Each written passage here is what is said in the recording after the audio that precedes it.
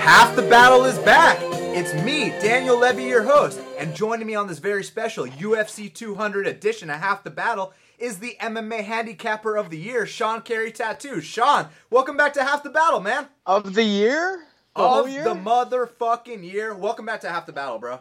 I'm glad to be back, even though this has been problematic so far.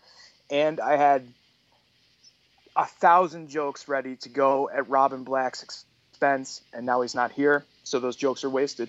Yeah, and you know, speaking of Robin Black, unfortunately he did have a family emergency, so we wish him the best. You know, go on Twitter and send him some good wishes. But you guys know, the show must go on, and the show will go on. We got UFC 200 to cover. It's me and Sean, and we're going to get right down to it. We got Jim Miller. He's minus 250. The comeback on the Fireball Kid, Takanori Gomi, is plus 210. Now, I mean, this is a battle of two legends of the sport. Obviously, when people break it down, it's either Jim Miller by submission or Takanori Gomi by knockout. But, I mean, Jim Miller's declined to that point where, you know, he was known for his toughness. That's what that was his his medal. Jim Miller's that tough guy that doesn't get finished. Well, he's been getting finished, and now he's been quitting in fights. He straight up lost to Diego Sanchez. I mean, that's the point that Jim Miller's at right now. But with Takanori Gomi, you know, it's interesting because in his last fight, I actually thought he looked amazing on the feet, but as soon as the fight hit the mat, yeah, that was all she wrote. So with Jim Miller, you got to look out for the back take, obviously, because if Jim Miller takes that back, he's choking you out. Now, as a fan, I'm going to hope that Gomi gets that knockout, but most likely he's getting his back taken and getting choked out. You got to watch this one as a fan. I don't recommend taking the shot because, I mean, you know, you're taking a shot on a shot fighter, so it is what it is. What do you think about that, Sean? Well, the real problem with Jim Miller is, remember when he got kicked in the stomach by Cowboy and he acted like it was a nut shot? Oh, you mean the time that he quit against Cowboy and then the ref thought it was a nut shot, so he actually got finished twice in that fight? That was the end. When a really tough guy fakes like he got kicked in the nuts, from that point on, I've bet against Jim Miller every single fight. He's still got something in there, and I would like to go Gomi's way on this, but the problem with Gomi is something's wrong with his chin, and he did look sharp last time until that happened. But I mean, it's not out of the realm of possibility that Gomi catches Jim Miller here. It's just Gomi was always made of iron, and if he's going to take a shot and just fall over, you can't really bet on him. I would like to bet on him here, but I can't. Yeah, I mean, I highly considered it also just because of, like, the example that you said. Once these guys that are known for their toughness start quitting, and then they start subsequently getting knocked out, getting tapped out when they're known for never getting finished, that's when you start fading them. I mean, Takanori has been on the decline forever, so for him, this is nothing new. But man, you know, it's only plus 210. It's not good enough for me to take that shot and justify it. You know what I mean? No, if I could know that he could take a couple, then I would bet him. But I don't think he can take a couple. He was one shot and out, and then one shot on the ground and out from Lausanne. That's too much. So I mean, Jim Miller can get rid of him if he really wants to, but he's going to be throwing those haymakers. Those aren't going to go away. One of those could land for sure. I mean, easily, right? And Jim Miller could fold up tent, disappear. Yeah, and you know, I think that the biggest thing Jim Miller needs to do here is take that back. Once he takes that back, it's going to be over. And, you know, even in his last fight against Diego Sanchez, which, you know, Jim Miller in his prime would have definitely beat Diego, but even in that fight, he still had that back take going for him. So, you know, we'll have to see what happens. But next up, here's where shit gets real. We got Gegard Mousasi. He's a minus 265 favorite. The comeback on Thiago Marreta Santos is plus 225. Now, I gotta say, Thiago Marreta has come a long way since his UFC debut. You recall him going up there against Cesar Mutanch, and Mutanch rocks him with a punch, gets him with this nasty guillotine. And, you know, then in Thiago Marreta's next fight, you know, Hanis Marcus, I was about to say Hanis Torres, but I meant Hani Marcus, was a minus 1,000 favorite. And Thiago Marreta's like plus 800. And, you know, Hani Marcus is going in there 190 pounds. He's been eating some Brazilian barbecue. one big kick to the ribs by Thiago Marreta was all she wrote. That's when he made a name for himself. Then obviously the 3-round war with Uriah Hall, which in my opinion he was a bit tentative and gun shy, but he's learned so much since then. He's become a completely different guy. He he went in there with Elias, stuffed pretty much all his takedowns. He even took Elias down, and man, that kick to the body is no joke. With Mousasi, I mean, what can you say about Mousasi? The guy's fought the who's who. He's been there. He's done that. And if you watch his fight with Machida, and then you watch his fight with Talis Laitis back to back, I mean, the dude's put on size. Yeah, he doesn't have a soft frame by any means. It's a matter of, is he gonna get caught with a big kick here or not? There's always that time when the young prospect rises to the occasion and surpasses the veteran. It's just a matter of, is this going to be that time, or is Gegard Mousasi going to teach him a lesson in MMA? Who's tougher? What's his name? Theodorou or Mousasi? Because he didn't get rid of Theodorou. I mean, he's good. I've been betting on him the whole way. Definitely packs a ton of power, but me and you actually were just talking about something about Musashi just recently has come around. He looked surgical in that last fight. He looked perfect in that last fight against Laitis. His interviews are different. The way he's talking is different. He always had that air of I don't give a fuck, but this is a different kind of I don't give a fuck. This isn't like I don't give a fuck that I'm fighting. This is just a whole new level of I don't give a fuck. I think stand-up, this is competitive, and Santos is definitely tough. He's pinpoint accurate. He kicks super hard, as we've fucking seen 1,000 times. His punches are pretty good. His knees in the clinch are good, and all of that for Musashi is true as well. His punches are crisper. His leg kicks are better. And if this was just a kickboxing match, it'd be even odds, and I probably would pass on the whole deal, but it's not. And Musashi can get takedowns, and he can probably stay on top if he wants to. And if you really watch that first round of the Theodorou fight, Theodorou was getting in his ass a little bit in that first round, and that was just striking. If that guy can get in your ass, then Musashi can definitely get in your ass. But as we've seen before, he's pretty smart. He'll probably just go for takedowns like he did against Uriah Hall. And he held Uriah Hall down like he was nothing and basically did almost anything he wanted to. I think there would be intermittent chunks of stand-up, but for the most part, I think it would be Mousasi on top. And by the time Santos gets to the late second, early third round, he's going to be pretty tired. And Mousasi should be able to just walk away with it at that point. Barring he doesn't get caught with a big shot, I think it's a 30-27 for Mousasi. Now, you mentioned how Elias Theodorou did have success early on, but, I got a theory about that fight. To me, it seemed like Thiago Marreta was trying to test his wrestling, which, that might be a sign of bad fight IQ, but it looked like he was playing around with Theodorou in there the entire time. He, first round, he didn't throw any strikes. He let, Theodorou do his thing, run around the ring and throw little cute kicks. And then he tried to test his wrestling, and then that third round, you remember that cut on Theodorou. He busted him up pretty badly. He's training at ATT, so I know his defensive wrestling is getting better. Now, when Uriah Hall got taken down by Mousasi, eventually Mousasi made his way to the back. But don't forget about that very deep armbar attempt. It was an armbar, yeah. Don't forget about that. That happened. I don't know if Santos has that in the old arsenal though. I agree. However, if we were breaking down Hall versus Mousasi right now, I'd probably be like, I don't know if Uriah Hall has that in the arsenal too. Don't you agree with me on that? Yeah, sure, that's fair. So I think that Thiago Marreta has been making improvements. It's just a matter of, are those improvements going to surpass where Mousasi's at now? You can look at them like this. Mousasi's right here, and Thiago Marreta's right here. But on any given night, a little, one guy might be sick, one guy might be having his best day, and those levels could fluctuate like this. So you never know if he's going to rise to the occasion or not. I need plus 250 to find out. Plus 225 is not good enough for me to fade, I don't want to say a legend, but a staple of the sport like Mousasi. Fuck it, let's call him a legend. Why not? I mean, yeah, he's a legend. He is. He's been underrated forever. And honestly, what you said about this, it can be true with any fight. But you can only go on what you know. and what you've seen. We don't know, if he fights with his girlfriend 5 seconds before the fight or something like that. Anything like that could happen. What we do know is that Musashi's wrestling and top game can dominate Thiago Santos. That's what I feel like we do know.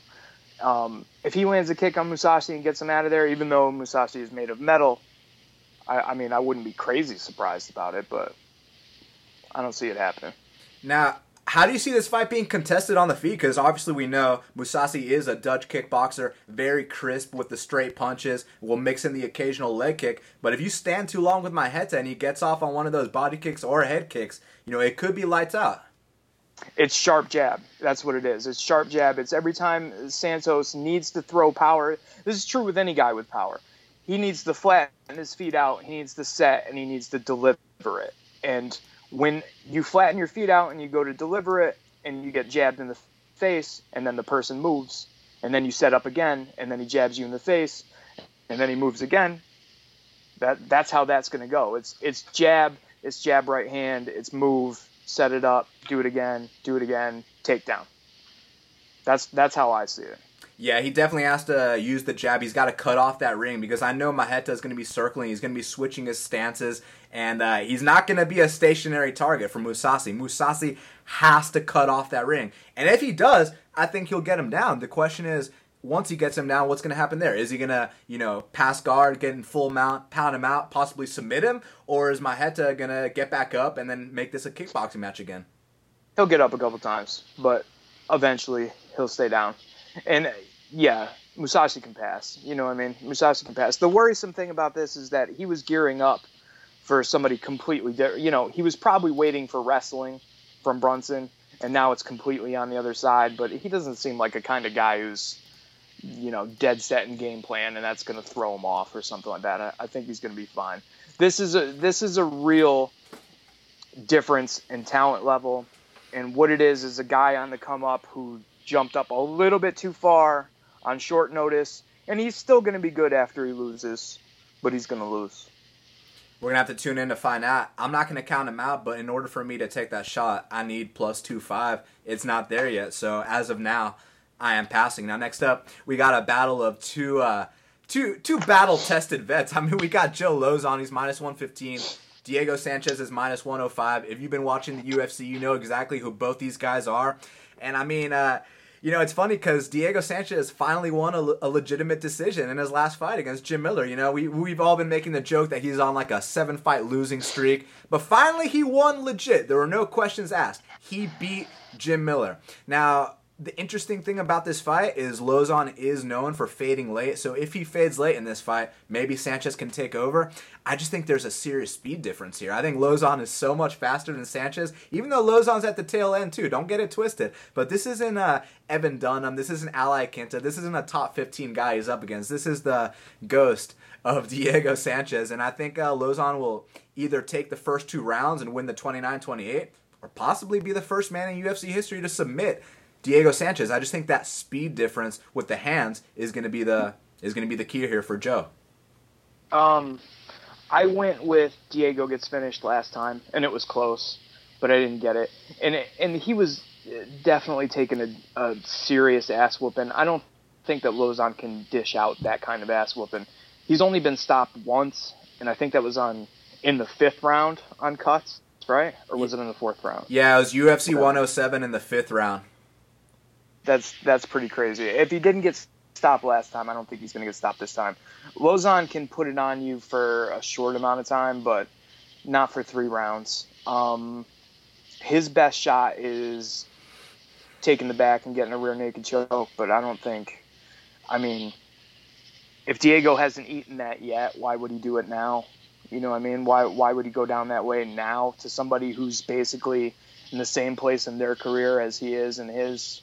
They're both at the end. What they're made this fight for and what we're hoping for is just a complete barn burner, just these guys just crushing each other over and over again.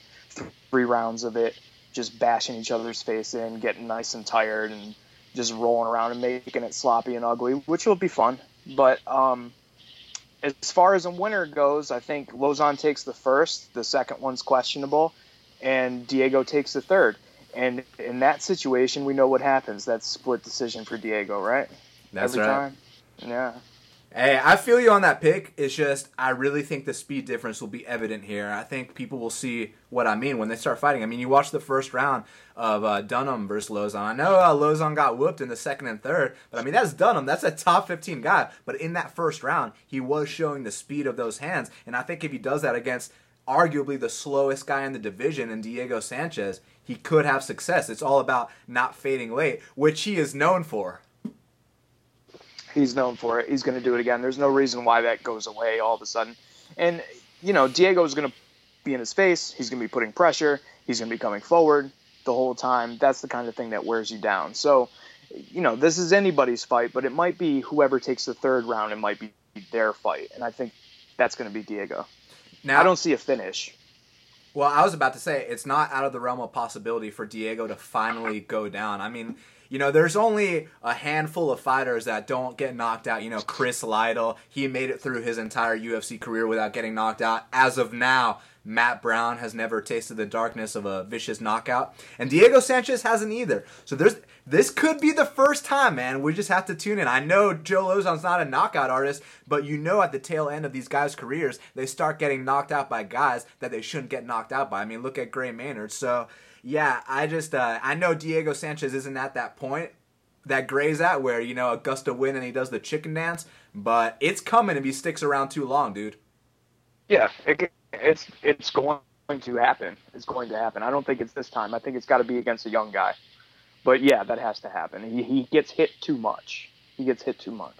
Yeah, he absolutely does. And, I mean, that's part of his game. That's part of why the fans love him because, you know, he would take so many punches. But the fight game is a bitch, and there's only so long you can do that for. Now, next up, we got Sage Northcutt. He's minus 335, and the comeback on Enrique Marin is plus 275. Now, Enrique Marin, I think he was on Ultimate Fighter Latino America, did decent on the show.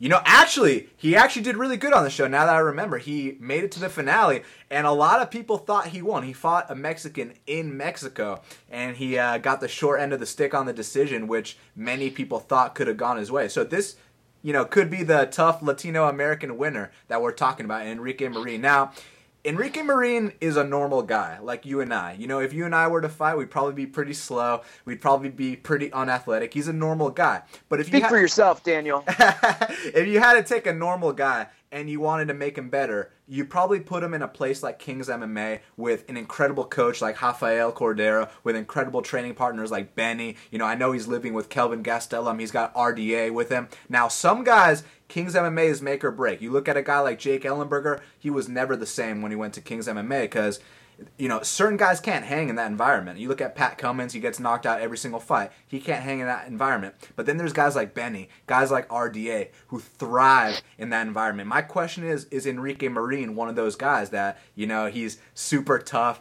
and he's absorbing the lessons he's learning in the gym from, you know, the champions he's surrounded by? Now, with Sage Northcutt, I mean, is he a fighter or is he an athlete? That's the big question here. But one thing that a lot of people often forget is he's only 19 years old. He's just a little kid, you know what I mean? And when certain people face defeat and they say stuff like, oh, it was a fluke, I'd normally fade them right away. You know, like when Kevin Lee said that the Leo Santos knockout was a fluke and he's saying all this shit about, oh, I was waiting for him to fall. I was like, bro, you didn't face defeat like a champion. But with Sage, I make an exception for him because he's 19 years old. I'm like, dude, you're just a little kid, so I expect you to say it was a fluke. Now, in this fight specifically, obviously, the athleticism difference is like this. But here's my question. What if Enrique Marin weathers that storm? Can he put it on Sage in the later rounds? Or is Sage going to probably finish him early?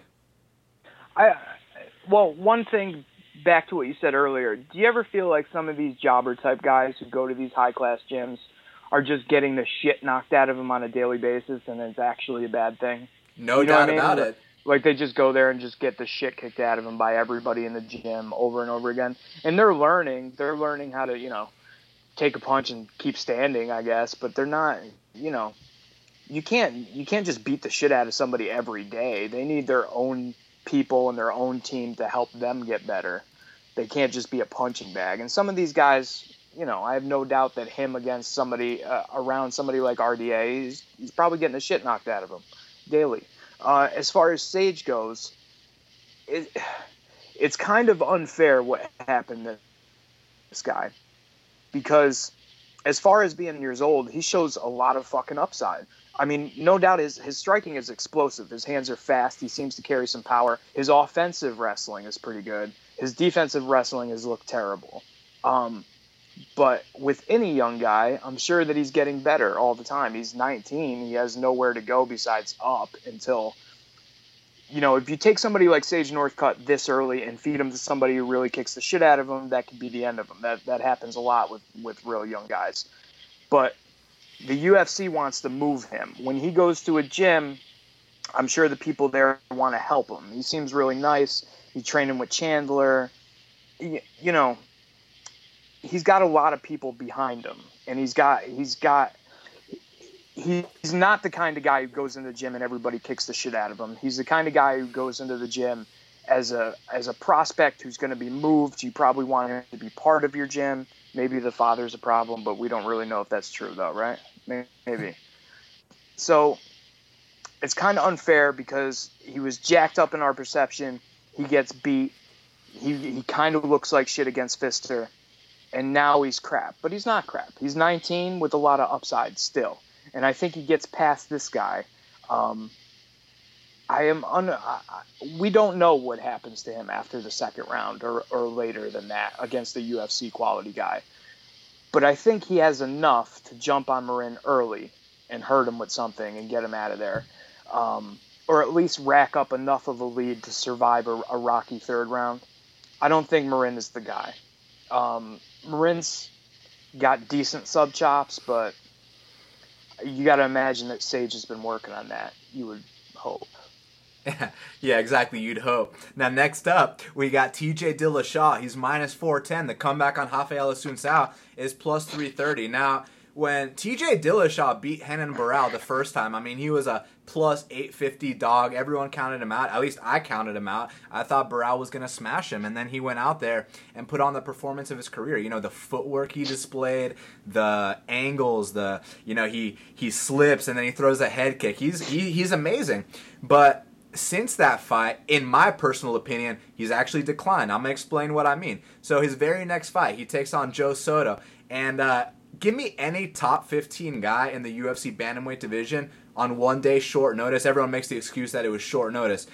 And they're going to put Joe Soto away in the first round. Give me Jimmy Rivera versus Joe Soto. He's putting Joe Soto away in the first round. Now, TJ Dillashaw was eating so many counters from Joe Soto, the same counters that he ate from Rafael Assunção the first time they fought, where Rafael beat him 2-1. Since the first Renan Barão fight, TJ Dillashaw hasn't been moving his feet, man. Like, go watch his fight with Soto, go watch his fight with Dominic Cruz, and tell me that he's been moving his feet just like that first Barão fight, because he hasn't.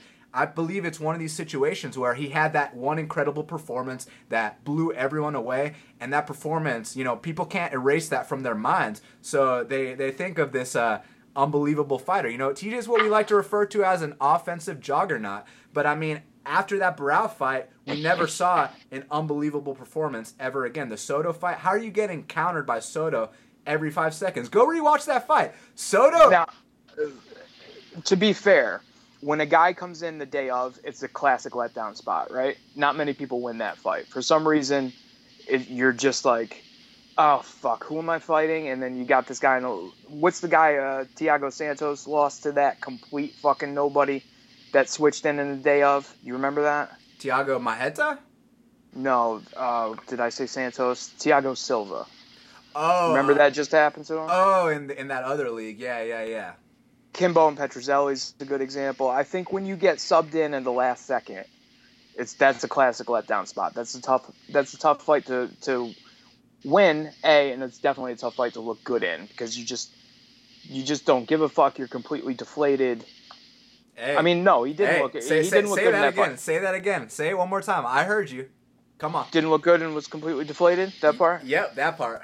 Yeah, he didn't look good in that fight. He shouldn't have went. Was it 5, right? Or was it 4? It was 5.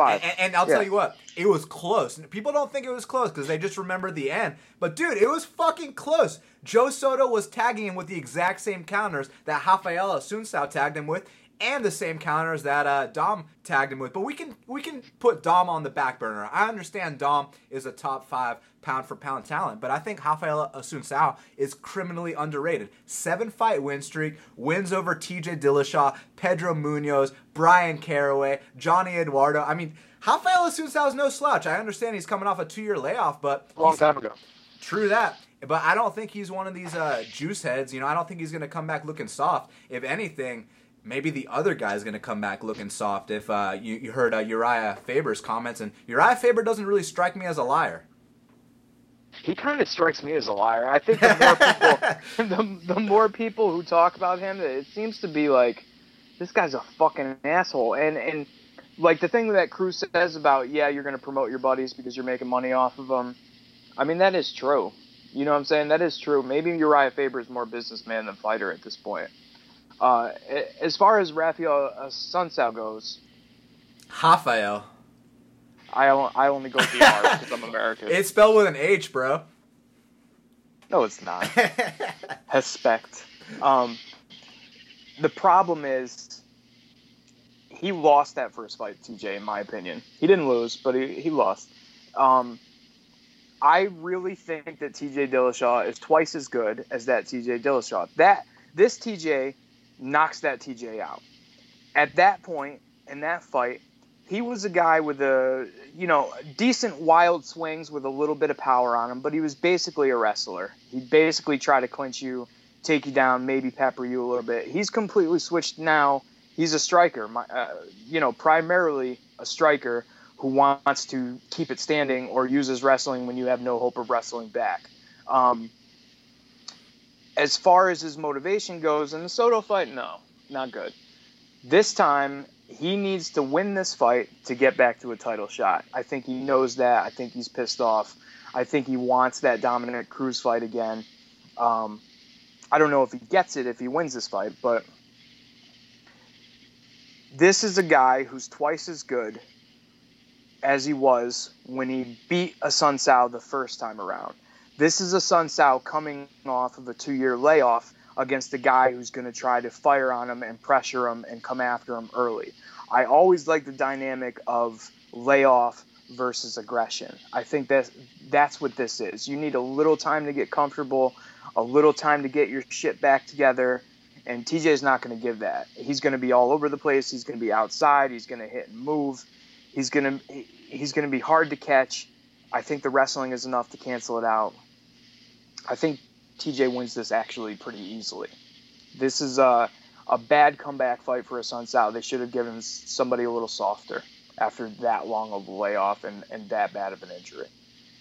I respectfully disagree. I think Assunção is going to come through as a plus 350 dog. And I think that after that first Barao fight, in that fight, TJ was showing that amazing footwork and all the crazy shit that you were talking about. But since then, he's become a headhunter. You mentioned he's twice as good. I think he's twice as experienced, but I don't think he's twice as good anymore, dude. He's been getting tagged with a bunch of shots. What is Rafael Assunção known for? He's known for his counter striking. In that first TJ Dillashaw fight with Assunção, who was hurting who? I know TJ got 2 takedowns. Okay, cool. Big deal. But who was hurting who? Rafa was hurting TJ. It wasn't the other way around. Let's not mix it up. And it was with the counters. TJ is so open to those counters. He's not a defensively sound fighter. He's an offensive juggernaut, like I've been saying, man. At plus 350, I got to take that shot, man. I understand the layoff is a concern. That's why I only put 1 unit on it. If he wasn't coming off a layoff, I'd put more. I just think Rafael, I already said criminally underrated. I don't need to use the same words over and over, but I do believe he's being overlooked. How do you know what you're getting, though? Well, I mean, this is gambling, right? That's why I only put 1 unit on it instead of 3. But plus 350 is total disrespect for a guy of this caliber. Without the layoff, but those layoffs, man, they're tough, man. You know what I mean? A layoff against somebody slow and technical and wants a game plan and wants to work it on you, that's different. But somebody who's going to come in and throw 4-punch combinations and end it with a head kick over and over again, it's tough, man. You just find yourself behind and you're going to stay there for 3 rounds. I agree, but the thing is the styles. Rafael's a counter fighter. He wants TJ to come forward so he can counter him. And also another thing that I want to criticize TJ for, you want to give him props because he's such a hard worker. You know, you mentioned he's pissed off. I feel like this is the kind of guy that overtrains, and, you know, he might be coming in a little bit old. You know, he leaves Alpha Male. He ditches the guy that brought him up from high school to go train with Dwayne, and now he's at TriStar? So is he beefing with Dwayne? I mean, what's the deal, Sean? I mean, that seems like a foregone conclusion that nobody's going to get along with that dude for long. You know what I mean? Like, he seems crazy, right? And not only that, so you ditch the guy that brought you from high school to go train with this guy in Colorado. You lose your belt in your first fight. And then all of a sudden, now you're training in Canada? I thought you left because the training was better in Colorado. So now you need different looks at TriStar? I thought you were getting the different looks at Team Elevation. I mean, could be true. That's why they fight, though. We'll find out. I think if you're not there to be countered, it's tough to get countered. Yeah, but I think he will be. So we have to tune in to find out. We'll find out. It's me against you here, and I can't. I might have to watch this. I might have to watch these fights. I know, right? So next up, I got another play here too. We got Johnny Hendricks. He's minus 120. The comeback on Kelvin Gastelum is plus 100. A lot of money has come in on Kelvin Gastelum, and honestly, rightfully so. I don't blame you guys. I took the shot, I think, off the top of my head. It was around plus 145. I truly believe Kelvin will knock out Johnny Hendricks. And I know that sounds crazy for a lot of people. Southpaw versus Southpaw. The thing with Johnny is, you know, he's another one of these guys. He left the team that brought him up, that took him to the championship. I understand there's a whole payment thing going on, you know, where he had to pay his gym a certain amount. And once he got the belt, your pay increases and you still had to pay the same percentage. So he was probably like, fuck this shit. But Sean, we know the deal with the home gym situation. Never works out well. With Kelvin Gastelum, you know, earlier on the show, we were talking about how some guys don't thrive in gyms like King's MMA. Some guys are the punching bag, you know, Gian Vellante to Chris Weidman type thing. Kelvin Gastelum doesn't strike me as that kind of guy. He strikes me as the kind of guy that thrives in an environment like King's MMA, you know, training with Benny, training with RDA. And I think that's going to come to fruition at UFC 200. I truly believe he will cut off that ring, find a way to knock out Johnny Hendricks. Now, people talk about Johnny's left hand. You know when the last time he knocked someone out was? Against Martin Kamen. Before that, against John Fitch. So we're talking about retired guys. We're talking about a different era of the sport. Since, you know, his fight with GSP, things haven't been the same. Look at the third round. Now, I know this was before GSP, but look at the third round of Carlos Condit versus Johnny Hendricks. We already saw signs that he slows down hard in that third. He takes a lot of punches. Watch round 3 of Robbie Lawler versus Johnny Hendricks, the first time they fought. Johnny was out on his feet taking hard punches. So, I mean, that decline spot has been set up in my eyes a long time ago. And then against Wonderboy sealed that deal. I think Kelvin puts the nail in the coffin and retires him. Let's talk about the home gym thing real quick. The way I always think of that, not like I'm there, but when somebody's on your back and they're trying to help you and they're trying to say, you know, do this and do that, and you're a little bit lazy and you want to be like, will you fucking leave me alone? Enough already. You go and you get your own gym because those people aren't going to push you when you don't want to be pushed. I think that comes from laziness. I think that is a thing with Johnny Hendricks. I don't know if that gets him a loss in this fight, but I think that is a thing as far as why he's doing what he's doing. The same thing with like McDessie, for instance. Just enough, leave me alone. I'm just going to do this at my own pace. Even though your own pace is going to get you beat, you just don't, you know what I'm saying? You don't want to be fucked with. You want to be lazy when you want to be lazy. Not good. I took Wonderboy against Hendricks. The reason why I did that mainly was because that thing where you get to the top, you fight up to the belt, you have it, you don't, you lose, you didn't lose. It's really tough to come back down from that after you've bumped your head on that ceiling and you haven't made it really. And when you come back down and you fight somebody you might not perceive as much of a threat, it's easy to lose to that guy. I saw that happening. I saw him lazy. I saw him, you know, not going to take this fight super seriously. He made it as far as he could. Now he's on the way down. Okay. I saw that angle that time. I do not see that angle this time. For some reason, I think he learned there. He can't take any of the shit for granted. He's got to fight hard every time. And that's just diagnosing what's wrong with what may be wrong with Johnny mentally. just talking about the fight, the biggest thing about this fight for me is that Neil Magny threw Kelvin Gastelum around a lot, and he did it easily in that fight. If Neil Magny can throw you around, Johnny Hendricks can throw you around. Johnny Hendricks can throw you on your back and get on top of you. Kelvin also gets hit and gets hurt. Johnny Hendricks still possesses that power. I think standing up, some of the stand-up that we saw against Lawler, that's better than anything that I've ever seen from Kelvin. Wrestling-wise, I think he could easily out-wrestle Neil Magny. Neil Magny had fun taking down Kelvin over and over again. I think that Johnny's better there. So Johnny, to me, is better in every facet of this fight.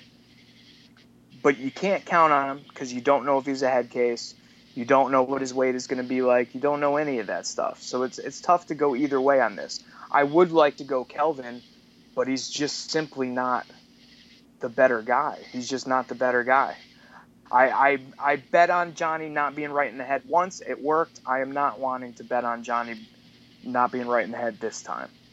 I'm betting Johnny this time. I mean, I bet against him in that second Robbie fight. I bet against him in the Wonder Boy fight. And I'm betting against him here, man. I also bet against him in the Matt Brown fight. That bit me in the ass. But in this spot, I like it, man. And, you bring up the Magny fight. And, on paper, it's a great example. But, dude, every fight is completely different. When he was training for that fight, I doubt in the back of his mind he was like, oh, Neil Magny's a takedown threat, so I'm going to work my defensive wrestling during this camp. Whereas with Johnny, D1 All-American, I know he's been drilling that. And also, I mean, every fight is different, dude. If you can make the example, well, if Shogun can last, up to the third round with John Jones, then he could probably last up until the third round with OSP, right? Wrong. Every fight is different. He slipped on a banana peel, though. they threw a skateboard and he slipped on it. But yeah, every fight's different, man. Magny has a completely different body type than Hendricks. We're talking about a 5'8" guy versus a 6'1" guy with the longest reach in that division's history. So completely different matchup, and arguably Kelvin did win the fight. But this is different. This is a 3-round fight. Man, I just think... and Kelvin lost those first 3 rounds real bad in that fight. The third round is up for debate. The first 2, 100%. But the third... Was there knockdown in the third round, or was that the fourth? The knockdown was in the fourth, but the third round, the first half, Magny was winning. But then, Kelvin got that takedown at the end, ended up on top, and arguably won the third round. So it all comes down to how you scored that one, because it was a 48-47 on all 3 cards, if I remember correctly. So... yeah, this is a different matchup, man. I don't think Johnny's got much in the tank. I agree with you. He'll probably come in more motivated than he was for Stephen Thompson. But dude, oh yeah, let's talk about the weight. That's really important too. So he walks in at 175 pounds on fight week for the Thompson fight. I'm like, dude, you're big rig. You're not little rig. You're not skinny rig. You're big rig. And he was coming in there as skinny rig. Now I think he'll probably come in around 185 pounds. He's got Lutrition with him. Lutrition's a cool dude. I had him on the show. But, when we're making these predictions, this shit can be cold and ruthless, but it is never personal. And it's nothing against Lutrition. But, Johnny needs to be walking around like at 210 pounds. You remember that GSP fight? Look at his physique in that fight. Then look at his physique in the Wonder Boy fight. I mean, Johnny's not supposed to be a skinny guy. He's a powerful guy. Powerful guys aren't skinny. You know what I mean, Sean? Yeah, I know what you mean. I think, he did that to save some cardio. That didn't work. You know what I mean? I think if his head is right and he just does what he does, he'll win this fight. I have never really seen anything out of Kelvin Gastelum that's made me be like, wow, that guy's good. He doesn't really do anything that good. He's tenacious. He keeps on trying to win. He doesn't go away. That's good. But that's very fucking good. You want a guy that's going to go forward, that's going to cut off that ring, that's going to come to fight, that's going to try to win until the bitter end. It's a tough call, man. The better guy could fail because he could implode. That's what I think. Kelvin Gastelum is a guy with a little implode going on himself. You know what I mean? We haven't seen these weigh-ins yet. Who knows how fat he's going to be. I agree. But, this is a prediction. We're making predictions. I predict he will come in shape.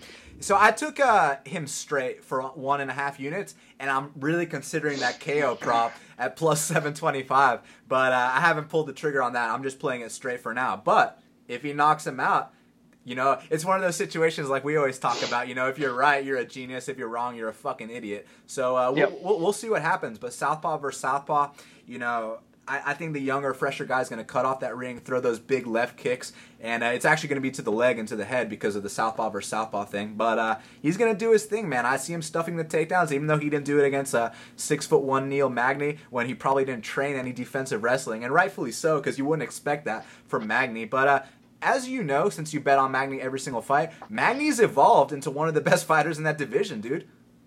Yeah, he's a monster. I just don't think he should be taking Kelvin down. I think Kelvin was surprised, you know, but motherfucker, you got surprised like 9 more times right after that. You know what I mean? Like, be surprised once, but he got lifted up and taken down multiple times. He got he let Magny slip around to his back like he wasn't even paying attention. You know what I mean? Like, I don't know.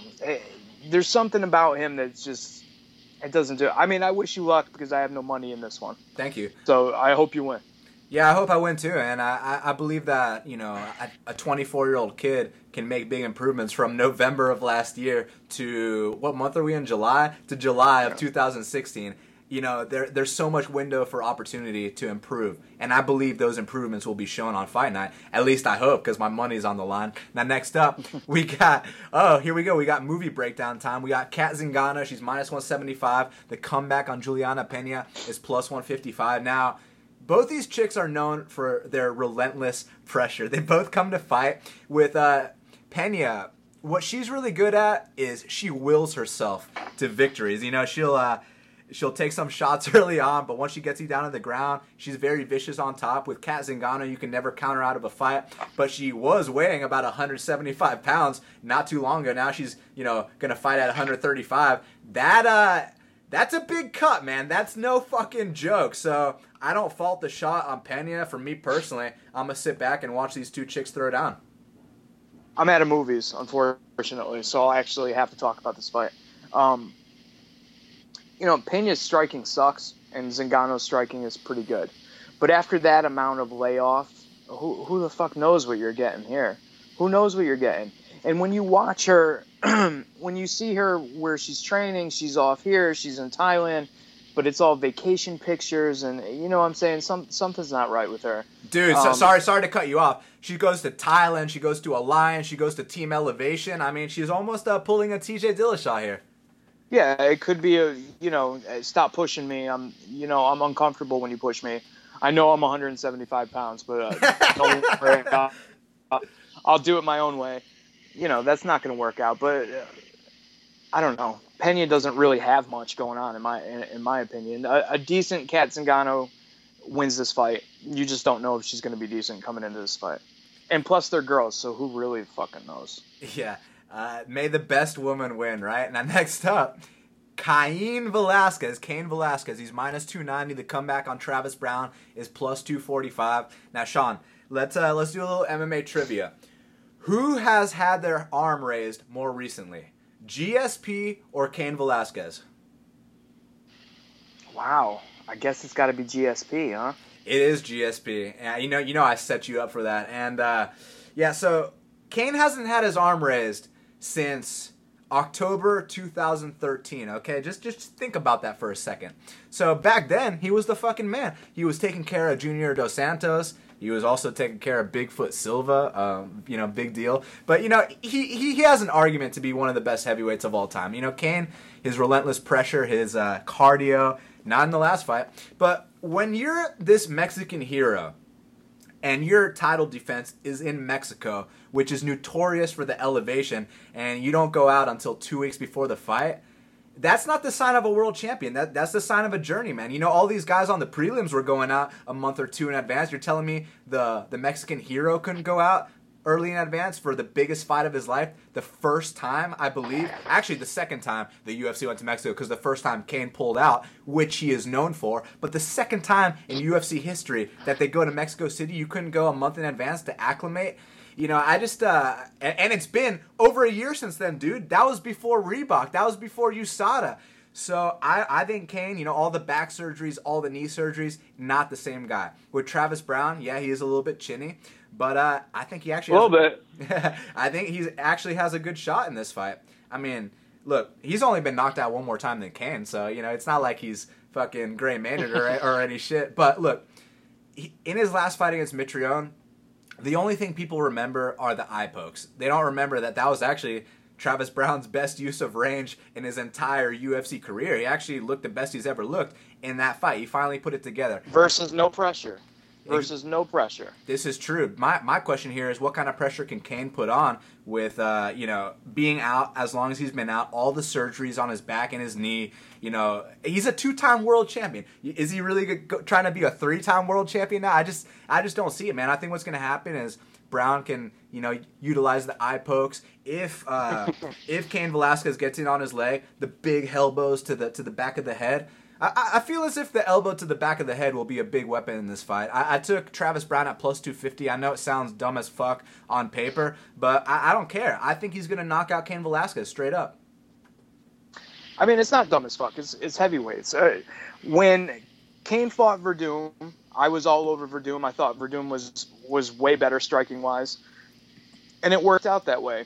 I got lucky, but I was coming from a place like, I think a lot of people are looking at this fight of how bad Cain was in that fight. He was complete shit. He's, a shell of himself and all that.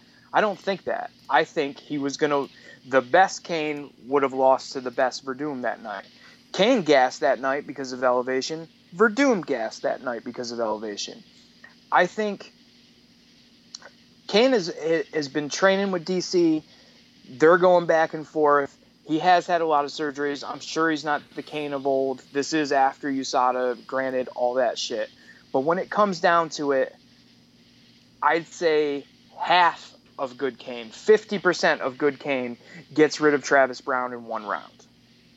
I don't think Travis Brown is good at all. I think Travis Brown, not only is he chinny, but he's super hittable. And when you pressure him, he backs straight up and he lets you get to him over and over again. He's not thinking in there. That's another camp switcher and possibly a lazy dude. He looked okay against Mitrione, but Mitrione was tagging him, and Mitrione brought no pressure. The real story of that fight is that they stood there and really fucking did nothing for a super long time. But Sean, sorry to interrupt, but what kind of pace can you push when you fought one time since 2013? Yeah, you're right, and I hate layoffs. But this isn't layoff against aggression. This is layoff against the guy who's going to wait on you. As for everything that you can say about Cain coming back in this fight, the layoffs, the surgery, all that, it's all overwhelmed by the fact of how bad Travis Brown is. He's not fucking good. He's not good.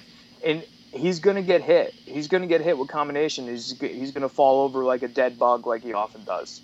I think this is an easy fight for Cain. I think Cain steamrolls him. I think he rolls right over him in one round, and everybody's going to be talking about how good he looked, and he's back, and we'll get a good number fading him next time. But this is the one where he comes in and crushes. I think on paper, you're 100% correct, because when the fight first got announced, I was like, man, Cain's going to fucking kill him. But then I really looked into it, the whole not winning since 2013 thing, the whole looking like total shit and not giving a fuck about being the Mexican hero and fighting in Mexico. Like, come on, man. Like, you could, I know for a fact that Travis Brown was headlining a Hawaii card.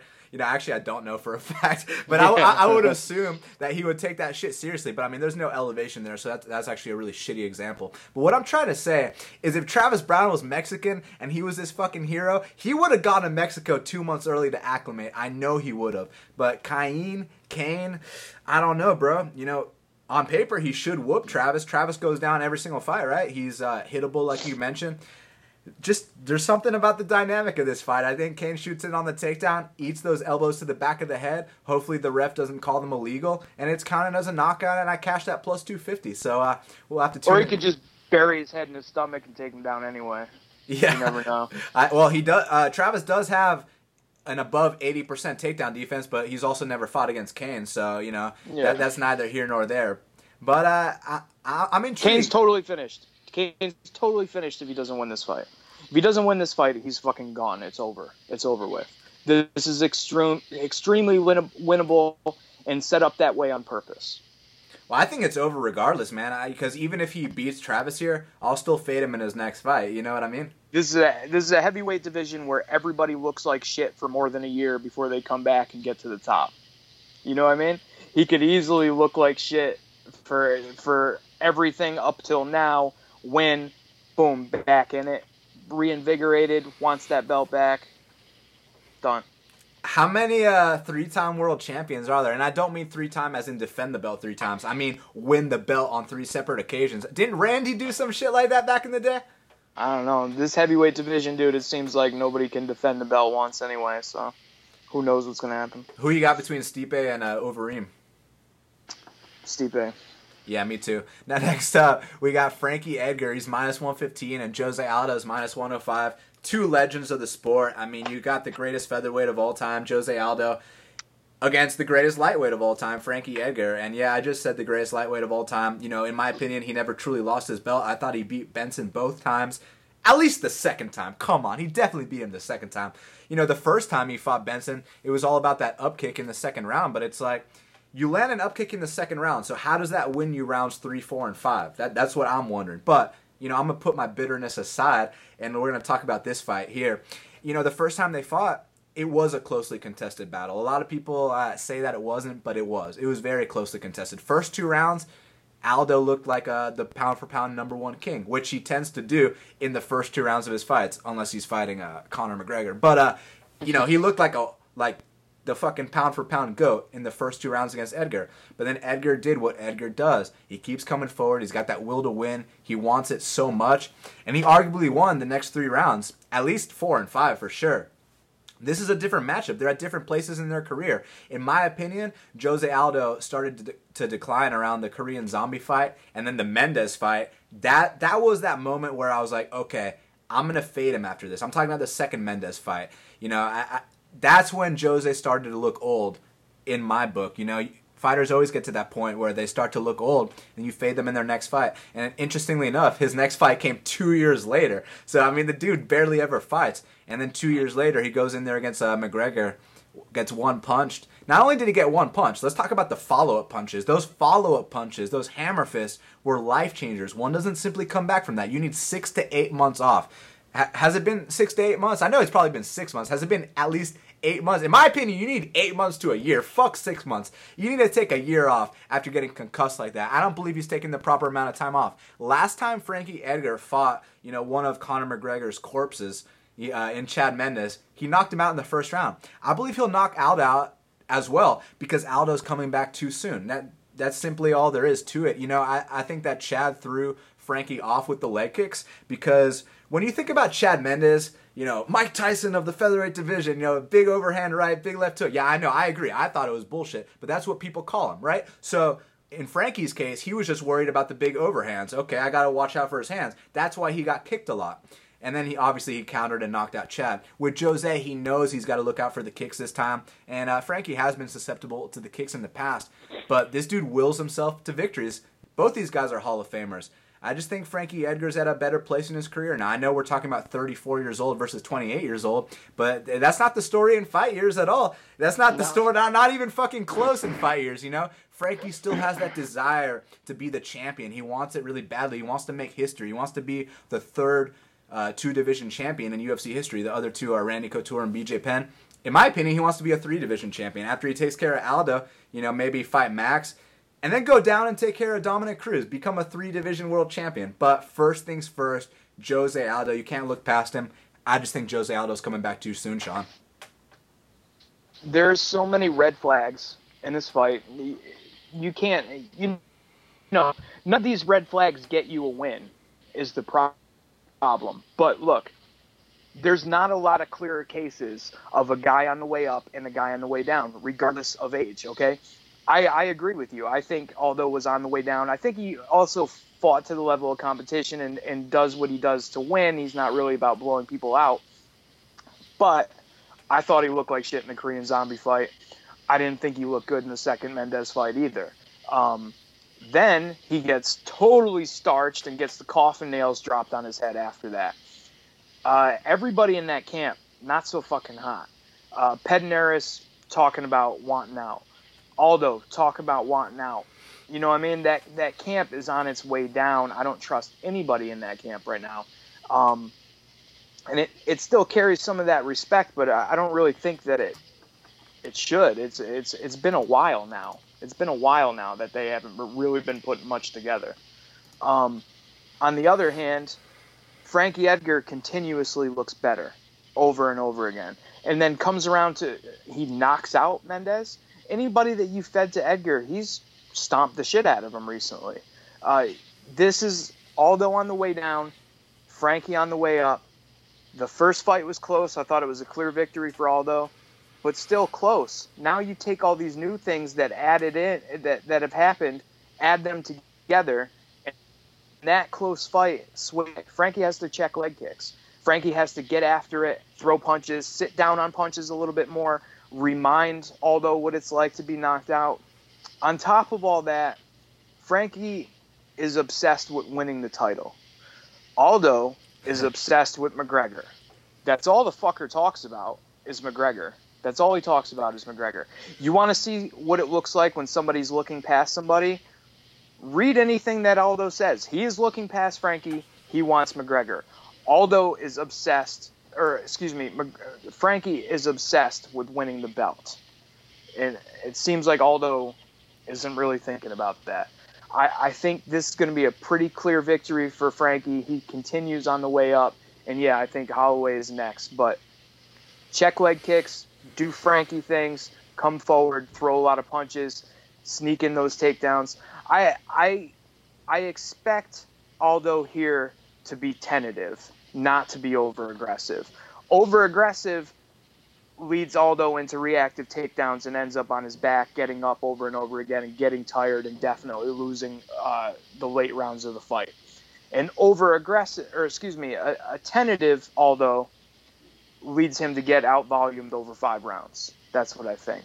So, if Aldo can pull this off, put it together like he didn't just get knocked out and crushed for the first time, for the worst thing that's ever happened to him, to the worst person who could ever do it to you, if he recovers from that like nothing's ever happened, I'd be fucking surprised. But if you can pull that off, more power to you. I don't think you can. I think Frankie's way better on the way up. I think he wins this fight. Decision or late finish. I mean, let's be honest here. Jose Aldo's reactions have remained the same. I mean, Frankie Edgar has clearly evolved. A lot of people would criticize him for going to decisions, which in my opinion is absolutely ridiculous because you watched the fights that went to decision and they were some of the best fights of all time. But he has evolved because now he's knocking dudes out. I think 3 of his last 5 wins are inside the distance. So Frankie consistently gets better. He's always evolving. He's always working on his game. And, him and Mark Henry, they have such a bond. You were talking about how, Pederneiras was, he's 1 foot out the door. That ain't the case with Mark Henry, dude. Mark Henry, I don't know if you watched the countdown with Eddie versus RDA, but Mark Henry's got a fucking mansion, and in the basement of that mansion, that's where he holds pads, and on the walls, he's got all these combinations written out, and they're all in code. Like, during the fight with Frankie, he'll be shouting shit out like, he'll be like, Jersey, Jersey, and then, Frankie will do some crazy shit. They got code names for everything. And with Aldo, it's the 1-2 to the leg kick, the left hook to the body to the right leg kick. I mean, we get it, back in his day, we had never seen anything like that. So he would blow people over. But now we're so used to it that it's like, he hasn't evolved. He's remained the same. And it's passing him by. Yeah, and, this is a dog-eat-dog sport. And if you remain the same and don't evolve, like you said, Sean, it'll pass you by. And not only will it pass you by, it'll pass you by in devastating fashion. Yeah, as we just saw.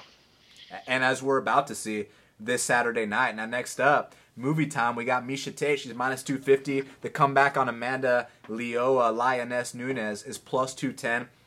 Look, we all know the deal. First 2 rounds, that's where Amanda Nunes has the best chance. If she's going to win this fight, it will be within the first 2 rounds. After that, Miesha Tate can come back and break her a little bit because Nunes is known for breaking. And I think the reason that she breaks, I don't think it's because she's mentally weak or anything like that. I think she just can't maintain the pace and the output that she brings in those first 2 rounds because she's balls to the wall, or whatever the term I should use here is, you know what I'm saying? But look, she's all systems go in those first 2 rounds, but then she has nothing left in the third. So if she can't put Misha away, she's going to get put away. It's just, it all comes down to what happens in those first 2. Maybe even the first, because, I mean, Nunes is known for finishing people in that first round. But if she doesn't, she's fucked. So I'm just going to tune in to see what happens, man. I mean, this one's pretty fucking easy to figure out. You just said it. It's Nunes early or Misha late. You know, the variables in this fight are Nunes knows that she's got problems with gassing out, right?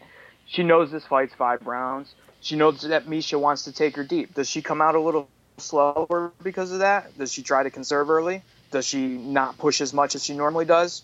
I mean, that would be playing right into Misha's hands. The other variable is Misha talking about how she can beat Nunes standing, and that she's be completely fine to have a stand-up fight with. That's a fucking terrible idea. What do you? I hope that's gamesmanship or something. I hope you're joking about that. Please don't do that.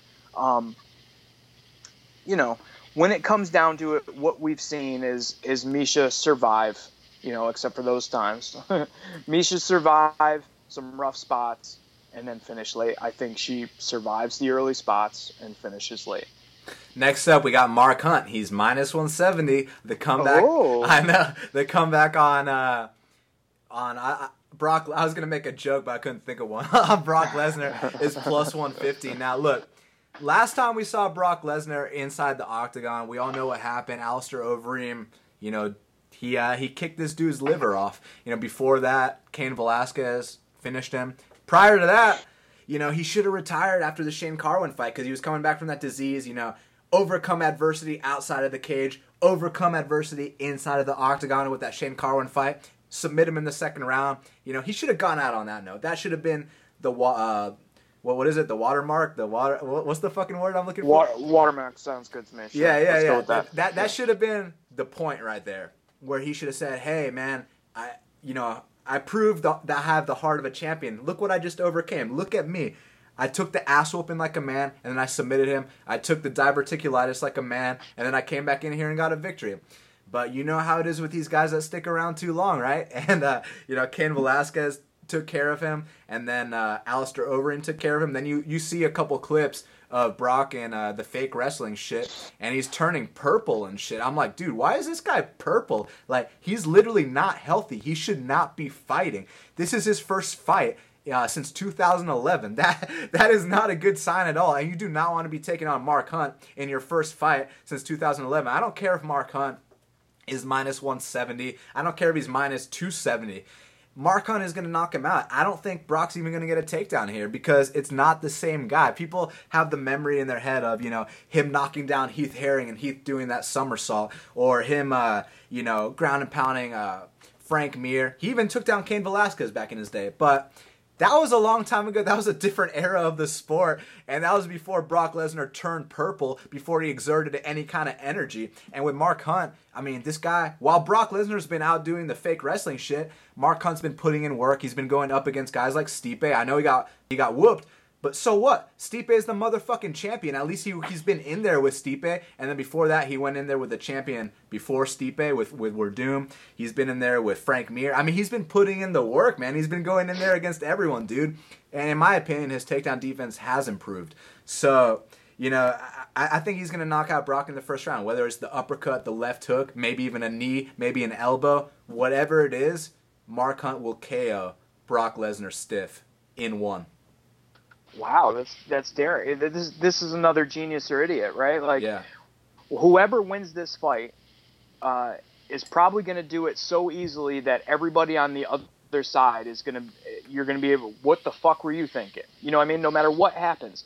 It's pretty simple. Brock could fucking runaway truck, double leg Mark Hunt, get on top of him and hold him down and pound his fucking face until he rolls into an arm triangle. That could fucking happen. That could happen way easily. Mark Hunt could hit him with the first combo that he throws and knock him out cold. That could fucking happen easily. The thing about this fight gets talked about a lot, and I've got a lot to say about certain parts of it. Like, Brock doesn't like to get hit. Guess what? That's fucking true. And people's response to that recently has been, nobody likes to get hit. No. Yeah. Yes, they fucking do. Yes, they do like to get hit. Matt Brown likes to get hit. Here's what happens when you hit Matt Brown. He goes, all right, motherfucker. That's what he's thinking. You know what I mean? Like Carlos Condit, when you hit him hard, he goes, all right, I'm in a fight. Let's fight. Nate Diaz. Nate Diaz. Robbie Lawler. When you hit him, he bites down and goes, come on, motherfucker. When you hit Brock Lesnar, he goes, oh, shit. Oh, fuck. Take a deep breath on this one. Oh, shit. He doesn't like it. And it's not... That shows itself in many areas. He's kind of like a classic front runner in that way. And just of the technical aspect of him defending himself, I'm sorry, but he reacts like a guy who's been in the boxing gym for a couple weeks. He pulls his face out and away. He doesn't want to get hit. He can't see the second one coming. Mark Hunt's punches, he's not going to charge. Mark Hunt isn't going to charge him and try to get rid of him. He's not. He's probably going to wait and back up. And when he throws punches, he feints and sees where your head goes.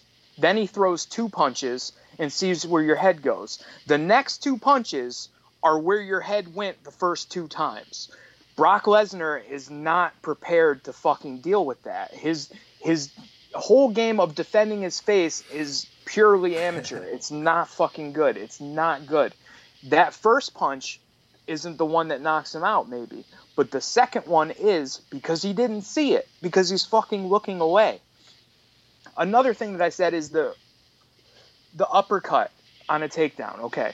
When I say he's going to hit him with an uppercut on a takedown, I guess that people get this picture in their head where Brock charges and Mark Hunt goes Shuriken and fucking hits him perfect and flops him out of the cage. Okay, no, it's not that. It's a moment. It's an off-balance moment. It's a bend over at the waist and reach, and it's an eat uppercut from a side that you didn't see. And guess what? Cain Velasquez steps right when Brock leans forward at his waist, puts both arms out, hits him with an uppercut under his left arm, hurts him, chases him across the ring, and finishes him. You know who's really good at stepping to the side and throwing an uppercut under your arm? Ask Roy Nelson.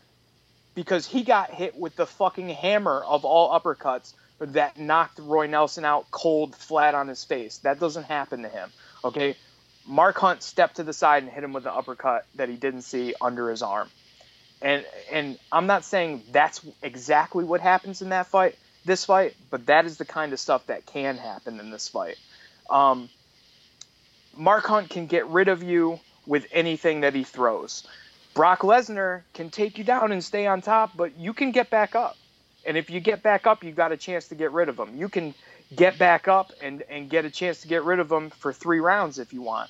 Mark Hunt gets tired. Mark Hunt doesn't have great takedown defense. Mark Hunt doesn't have great cardio, but he does swing hard in the 3rd round. We've seen it a fucking 1,000 times. He still tries to get rid of you when he's tired. Who knows what Brock Lesnar's cardio is looking like right now? Like you said, he's turned purple and not real fighting. If he does get a takedown shirked off, can he get another one? Can he keep going from there? Does he get disappointed? Does he give up on himself? Maybe. You know, he can take a decent shot, but he doesn't like it. He doesn't think he's winning when he's getting hit. I'll tell you that. And then on top of all that, in any other circumstance with any other 2 guys fighting, what the fuck are you taking a guy with a 5-year retirement layoff for? Why is that okay? Why do you say this guy coming off a 5? Yeah, he's going to be good coming in this fight. No, he's not. No, he's not. He can say he's healthy all he wants. You know what he said before the over fight when he was definitely diverticulitis, whatever the fuck it is? I'm fine. I can fight. No, you can't. You lied, and you're lying this time. You're in trouble, dude. You're getting knocked out. Mark Hunt. Yeah, and you know how you mentioned how he doesn't like getting hit, and all these people are like, no one likes getting hit. Yeah, shut the fuck up. But listen, let's be real here. When Brock Lesnar brought in Pat Barry to be his training partner, I don't know if you heard the story, Sean, but so the first day they sparred, you know, Pat Barry, he throws a 1-2. Just a classic, nice combination. He hits Brock on the face. Brock's coach taps Pat Barry on the back. He pulls him aside. He takes him to the corner. He's like, dude, you're not allowed to hit Brock. Like straight up, he said you're not allowed to hit him, and Pat was like, wait, so what am I here for? Like, I'm the kickboxing guy. I'm not the wrestling guy. You know what I mean? So even in the gym, it's like that, dude. And obviously, he's inefficient with his energy, as we know. He turns purple, so it's just not going to be a good night for Lesnar. It's going to be a good night. Go ahead. Sorry, he can get a takedown, stay on top, and pummel. That can happen. That can happen easily.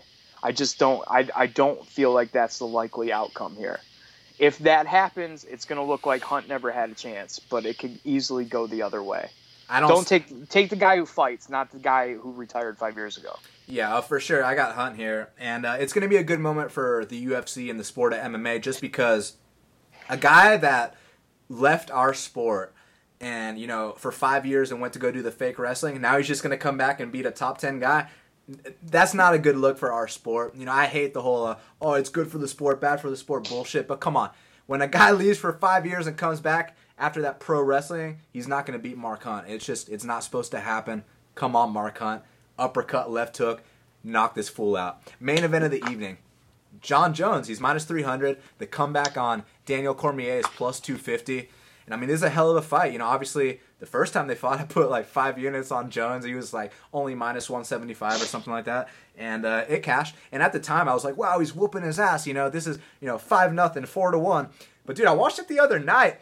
It was actually pretty fucking close. Like, DC actually came to fight. I was surprised because, like, when I watched it live, I was like, wow, he's breaking DC. He's wilting him. But when I rewatched it, I was like, dude, DC actually threw some bombs that would have knocked out most guys in that division, in that fight. So now the question is, what kind of adjustments and improvements have each guy made since that fight? Now, we know that DC has been in there with Rumble and Gustafsson. He beat both of them. However, he took a significant amount of damage from both. I mean, that knockdown at the beginning of the fight versus Rumble, and that knockdown, I think it was the 4th round against Gustafsson with that knee. He's been knocked down in his 2 subsequent fights since Jon Jones. That's not a good sign when you start getting dropped, in your fights. And then with Jones, everyone criticizes his fight with OSP. But the way I look at it is, when you're coming off a 15-month layoff and you 50-44, the number 6 guy in the world, I mean, are you really going to criticize him for that? Like, to me, I was there, bro, because I'm definitely going to criticize him for that. I'm definitely about to heap some criticism on him for that. Let me just say what I think. What I think was that, I mean, you got that ring rust, but it's not like OSP did shit. I mean, he landed 1 or 2 punches. It's a fight. Punches are going to land. It is what it is. But Jones was in full control the entire time. He didn't feel like it was a fight. He felt like it was a sparring session. He didn't have to take it to that second gear. In this fight, he's going to. But he had been tailoring his whole camp around DC. When you're training for a 5'10" wrestler, and then you go up against a 6'3", striker on a week or 2 short notice, I mean, that's a big style change, dude. With DC, I do think he has his number. However, Jones' time is coming. No one leaves this sport undefeated. I'm not sure if this is going to be that time. DC does have a chance here, though. I'm not counting him out at all, but my pick is definitely Jon Jones. I just think he's the better guy. He's got that will to win. He's going to get it done. But his time is coming, man. Yeah, I agree. I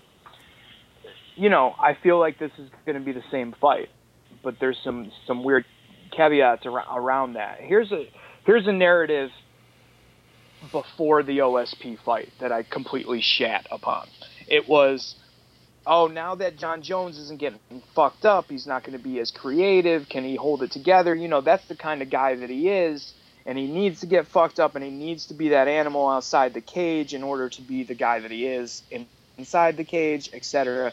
And when I heard that, I was like, that's the dumbest shit I've ever heard. Please stop saying that. And then he went into that fight, and that happened. And if you don't think that happened, you're just kidding yourself. You're calling it rust or something like that. No, that happened. He was as uncreative as we've ever seen him. All he did was leg stomp and walk away, leg stomp and walk away. He had nothing going on. He said himself he had a takedown, and he kind of forgot what to do, and he let him back up and kicked him. I don't know if you heard that interview. He wasn't thinking in there. When the creativity is gone out of Jon Jones isn't Jon Jones. It's the fact that you don't know what he's going to do. And I don't buy the ring rust thing. You're rusty. I get that. Okay, well, you have a guy who's not trying to do anything to you at all, and you have him for 5 rounds. Why isn't the rust gone after 2? The rust stayed the whole fucking time. He was rusty the whole time. I don't think that's rust. I think that's mental. I think something was off. If you wanted to stay safe, here's your safe things to do. Number 1 would be take him down and stay on top of him, beat the shit out of him like many other people have done. That's the safest thing that you could have done. That's what you should have done. That's not what you did. The second thing was clinch him, hold him up against the cage, and elbow the shit out of him, which you can definitely, seemingly can do to anybody. Why didn't you do it to him? I don't know. Because you're out there floating around not thinking. He even said after the match, I don't know, I couldn't pull the trigger. What if that's true?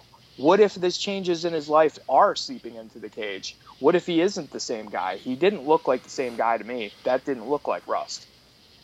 I don't know if that leads him to beat DC. DC is X amount of years older since that fight, and like you said, he got dropped hard, and he was kind of knocked out for a second against Gustafsson on top of that. And he's got that leg injury that he's coming off of, which who knows if that's really fixed or not. He wants to win this fight. John Jones wants to win this fight. It's just that first one was close. You know what I mean? He, in a way, close, but a decisive, easy win for John Jones because when he took over, he took over. If he's not the same guy and he can't do the creative things, reach out, touch hands, drop an elbow, turn it into this, the up elbows, he looked like he was trying to look like John Jones in the OSP fight. And that he wasn't John Jones in the OSP fight. I can't pick against him because he's John Jones and DC is old. But to me, that was more than rust. That didn't look right. I think this probably plays out in the same way that the first one did, maybe a little bit closer. But I think John Jones pulls out a decision. Yeah, and I mean, you mentioned that maybe it's not just the rust. You brought up some very good points, but the style matchup is just so different. With DC, when a guy's in your face the entire time, you're forced to fight. But, with a guy like OSP, when he wasn't trying to fight him, I felt like Jones was like, I don't really have to do shit. Sometimes in the gym when you're sparring, when some dude's coming at you, that's when you can let your counters go. But when a dude's running away from you, it can actually be quite frustrating, and you start to not look like yourself out there. I think that might be what happened in that fight, but at the end of the day, only John Jones knows what was going on there. So we're going to have to see, man. Now, a good example of that is when you were talking about Nelson and Rochelle, and that Nelson couldn't land on Rochelle, right? It's only because Rochelle had no want whatsoever to exchange punches. He was only into not getting punched, right? So OSP only not into not getting punched. Okay, I can deal with that. That's decent. And John Jones couldn't get to him, but he should have taken him down. He should have clinched him. You know what I mean? Plus, he got hit. If you're looking out for that one thing, then sure as shit, don't get hit by it. You know what I mean? Yeah. But he did. Well, let me ask you this, Sean. So you remember at the end of the 4th round, John Jones takes down OSP. He's got that vicious ground and pound going, but then the bell rings. It's the end of the round.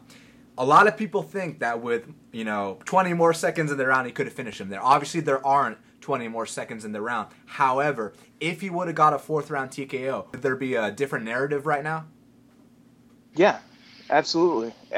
He should have finished. Other people have finished OSP. Other people who are not John Jones have finished OSP.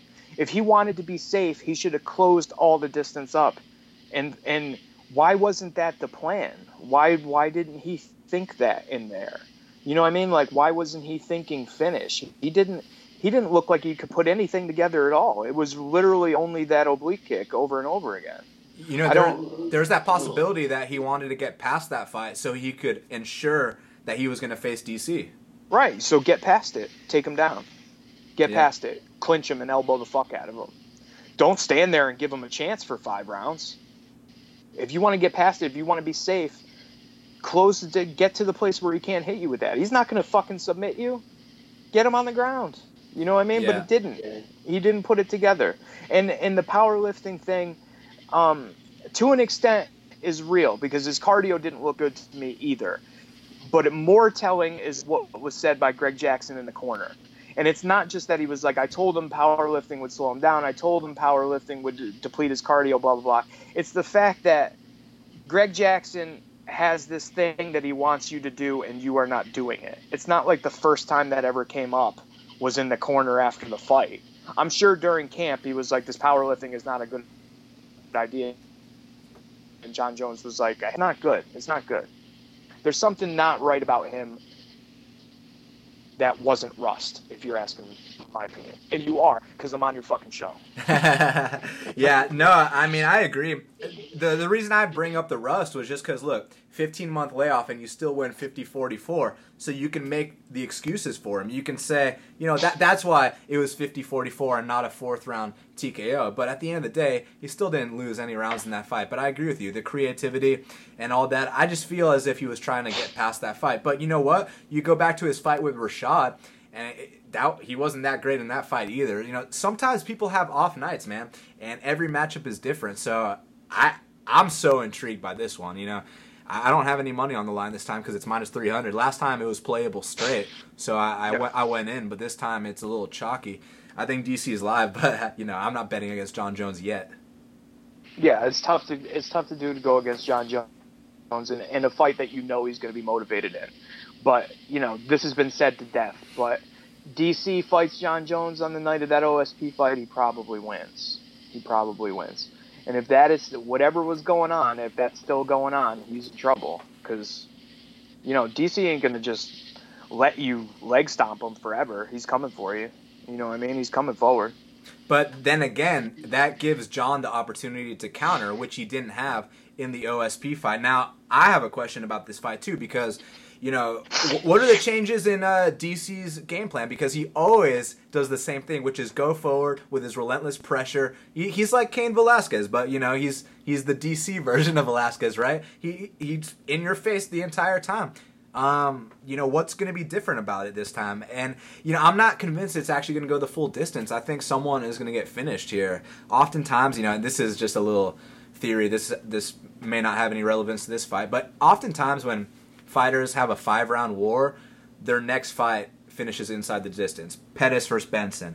You know, there's so many more. Machida versus Shogun. Hendo versus Shogun. I mean, I could go on. I have like a whole list written down. Faber versus Barao. Like, there's so many examples where they go the full 5-round distance the first time, then in the rematch, it ends inside the distance. I think this could be one of those cases because if you watch the first fight, I mean, they were just unloading on each other, dude. So, I mean, can they really last 5 rounds each guy? I think DC could get choked out or knocked out, and I wouldn't put it past DC to knock out Jon Jones either. I think if there's going to be a finish, it'll be a Jon Jones sub because he keeps on talking about he's looking for that, he's practicing that, you know, that could happen. Jon Jones is that guy where if he's like, I want to do this to you, he might fucking do that to you. You know what I mean? And DC's game plan isn't going to change at all. I think he's going to do exactly what he did last time.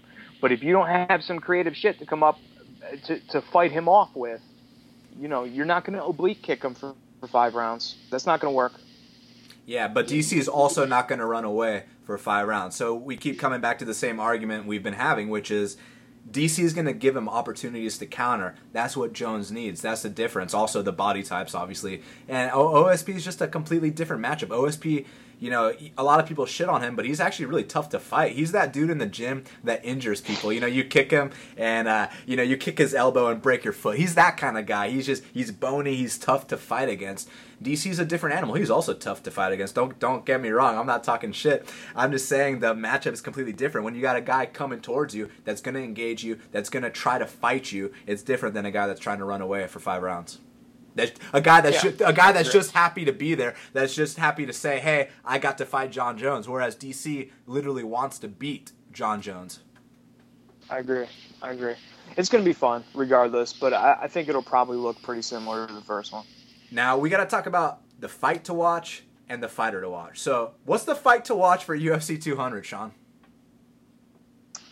Fight to watch?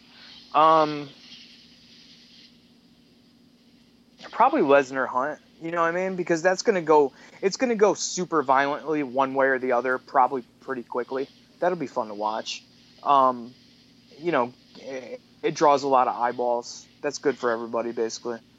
Yeah, definitely. I mean, they got Brock on the card for a reason. You know, after Conor pulled that shit, They were like, hey, you're not bigger than the UFC, dude. So they put up a good co-main event fight. It's up ahead of some title fights, which, in the past, a lot of fans would have criticized. But to me, it's like, look, dude, we're still getting the title fights. It's not like they took those away from us. And now we get Mark Hunt versus Brock Lesnar, the ultimate striker versus the ultimate wrestler. So I'm definitely pumped for that. My fight to watch is Jose Aldo versus Frankie Edgar. Look, the first time they fought, that was arguably fight of the year, at least in my book. I love that fight. I think it's criminally underrated. It was so technical. It was so back and forth. Frankie got to show his heart. Jose Aldo got to show his athleticism early on. But like we mentioned, their career trajectories have gone in two completely different directions. And now they're going to meet at the biggest event in UFC history. So that's my fight to watch. Who is your fighter to watch for UFC 200? Gegard Mousasi, definitely. After putting on a fucking surgical striking performance against Talis Latis, Saturday night he's going to put on an amazing wrestling and top game clinic.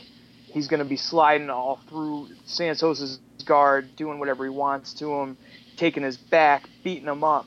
And after seeing what kind of striking this dude is capable of and what kind of wrestling this dude is capable of, how can you not have him ready to go title shot wise and one or at the most two more fights from now?